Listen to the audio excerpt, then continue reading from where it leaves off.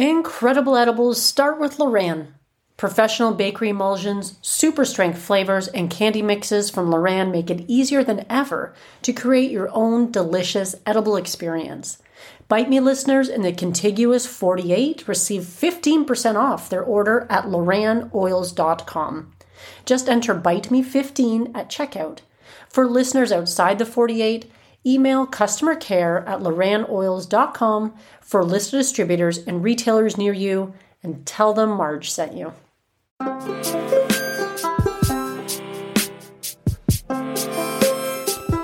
In this episode, we're going to use infused mayonnaise to make a creamy and delicious salad dressing that you can make in a matter of minutes. Welcome to Bite Me, the show about edibles, where I help you take control of your high life.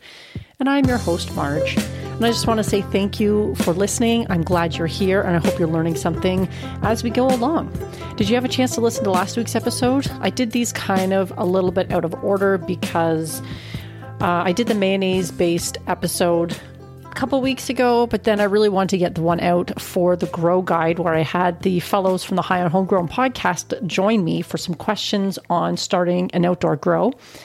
For anyone who might be interested in doing that this year, because they may be considering growing your own weeds so that you can have it for making edibles or for smoking or whatever the case might be. But having your own supply, getting high on your own supply is always fantastic. It's always going to be a lot more cost effective than having to go to a dispensary and buy it, or even buying it on the legacy market. If you're buying it there too, it can get pretty pricey if you're having to buy nice flower to make edibles with. I typically tend to lean more towards using trim, but that's also because I have access to it because I have grown my own in the past. And that really makes a big difference cost-wise when it comes to making your own edibles. However, even if you're buying it on the legacy market or wherever you're getting access to it, it's probably still less expensive to make your own than to buy them in the store, even though it is fun to buy them in the store sometimes too, just so you can compare with what's out on the market. And there's a lot of great edibles coming out in the market all the time. And I really have noticed working the dispensary that there is a huge interest in the cannabis beverages category as well. And I'll certainly be looking at making infused beverages at home as the warm weather continues to come. I mean, it's April here where I am, and it's bright and sunny out, but it's still pretty frosty. It's, I think, only 4 degrees out today, 4 degrees Celsius. So that's not too warm, but this summer is coming and there's so many great beverages that we'll be looking at. And I did pick up a book recently, and of course I don't have it in front of me, cannabis beverages. I really wish I had it in front of me right now, and I don't. It's in the other room. But we'll probably be looking at some of the items from that book. I'll link to it in the show notes so you can have it. She just came out with this book, and she did also publish The Ultimate Guide to CBD a few years ago as well, which I picked up. Another fabulous book with beautiful photographs in it, lots of great recipes. And I think this new book of hers is going to be just as fantastic. There's plenty of beverages in there for those who want beautifully crafted alcoholic cocktails, people who want beautiful drinks that are alcohol free. There's ones that are hot drinks and cold drinks and the like. And I think it's going to be a wonderful addition to your bookshelf if you happen to pick that one up. I'm pretty excited about it. I've already read through most of it, and there's definitely lots of sticky notes on things that I'm going to be making for the podcast and also for myself, because I really do love making edibles, and I'm making them all the time. And sometimes a beautifully crafted cocktail, whether it's a virgin or not, is a really nice way to sort of finish off a meal, or as a digestif, or just a really nice way to get in some THC or CBD into your diet in a pretty simple way that's also elegant. And again, it's cannabis cocktails. I couldn't help myself. I had to go get the book. It was ridiculous that I was butchering the name, even though now that I have it in my hand, it's a pretty simple title. It's Cannabis Drinks, Secrets to Crafting CBD and THC Beverages at Home by Jamie Evans. And like I said, I will link to this in the show notes. It's got lots of great recipes in it, and it's got a few infusion things that I'm going to be trying as well and sharing with you too, because there's a couple of methods that I haven't tried before, and I always love learning new things.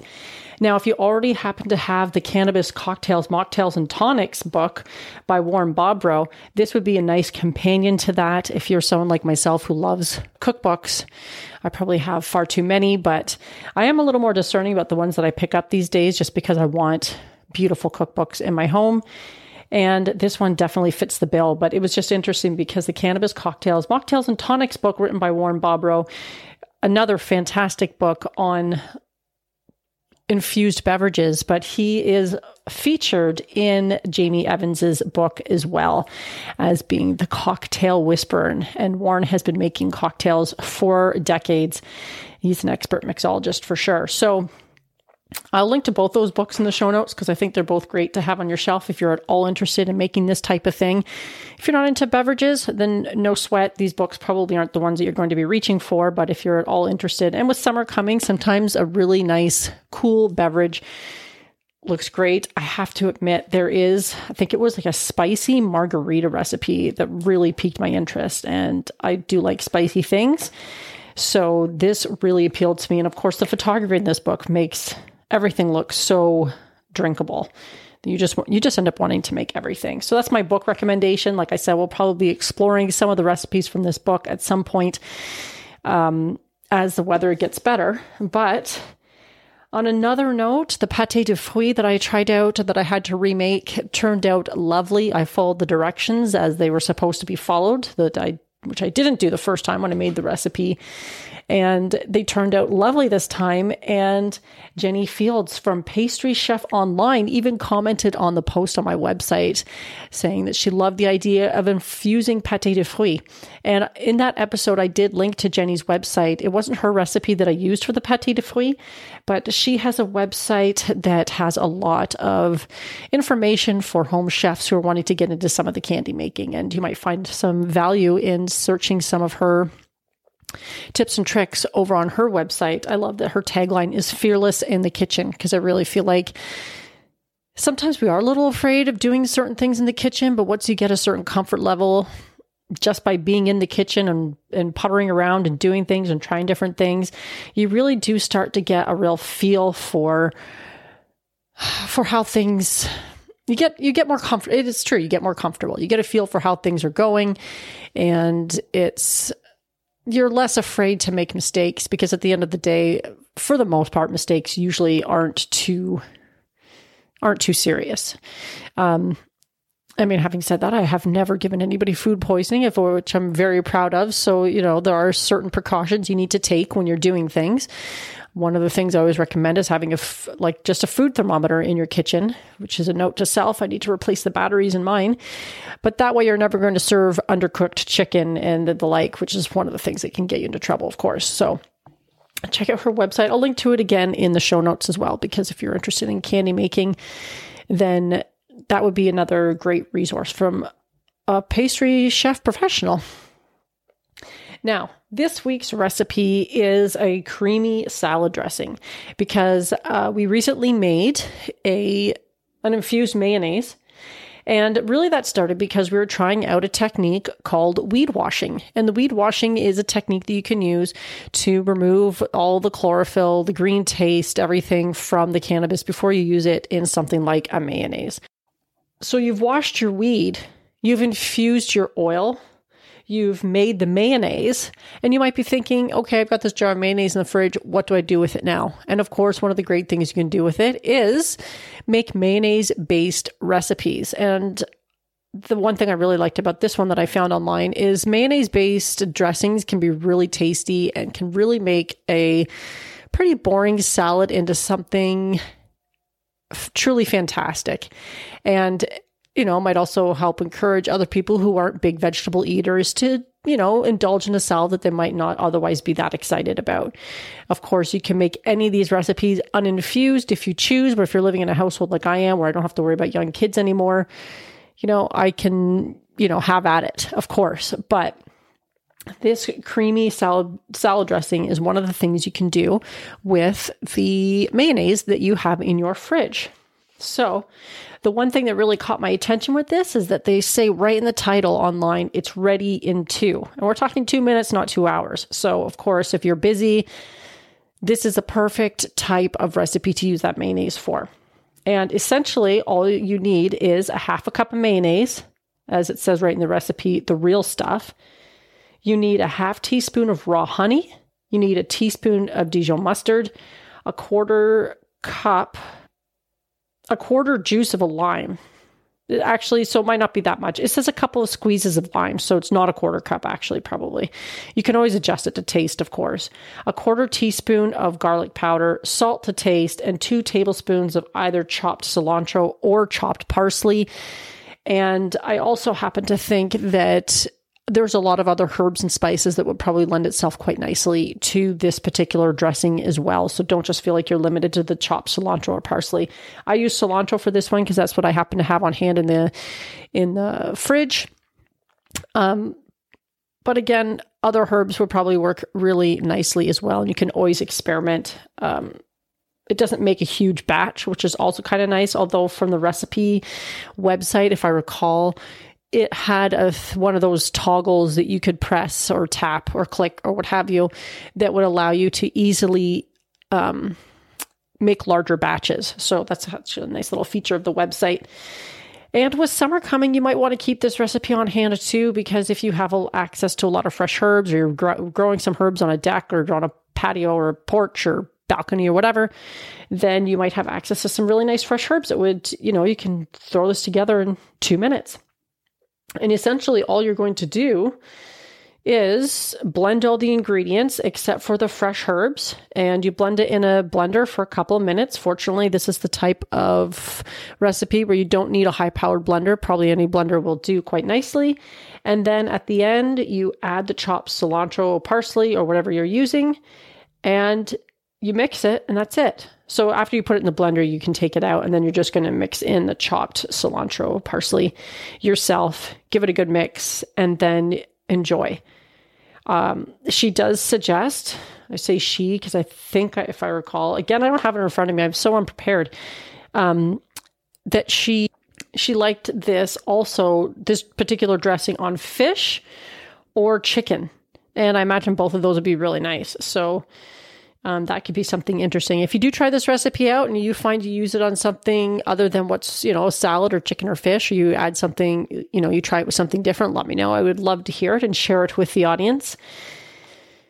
Now, this episode has a bonus recipe as well, because after the mayonnaise episode came out, I got a message from Corey from Oregon. Hi, Corey, for listening to this. And he mentioned how much he loved making his own mayonnaise and how life-changing it was. But I won't say too much. However, he did have a wonderful recipe to share for making spicy mayonnaise. So if you have made that mayonnaise and you want something else to do with it besides an easy 2-minute salad dressing, spicy mayonnaise might be what you're looking for. And far be it from me to presume that I can explain it better than he can. I believe when I was chatting with Corey before, he is a chef that works in kitchens and a bud tender, so well-versed in cannabis, and knows his way around the kitchen. But he sent me the recipe for fantastic spicy mayonnaise, and it's wonderful. I can confirm. I think you'll enjoy it.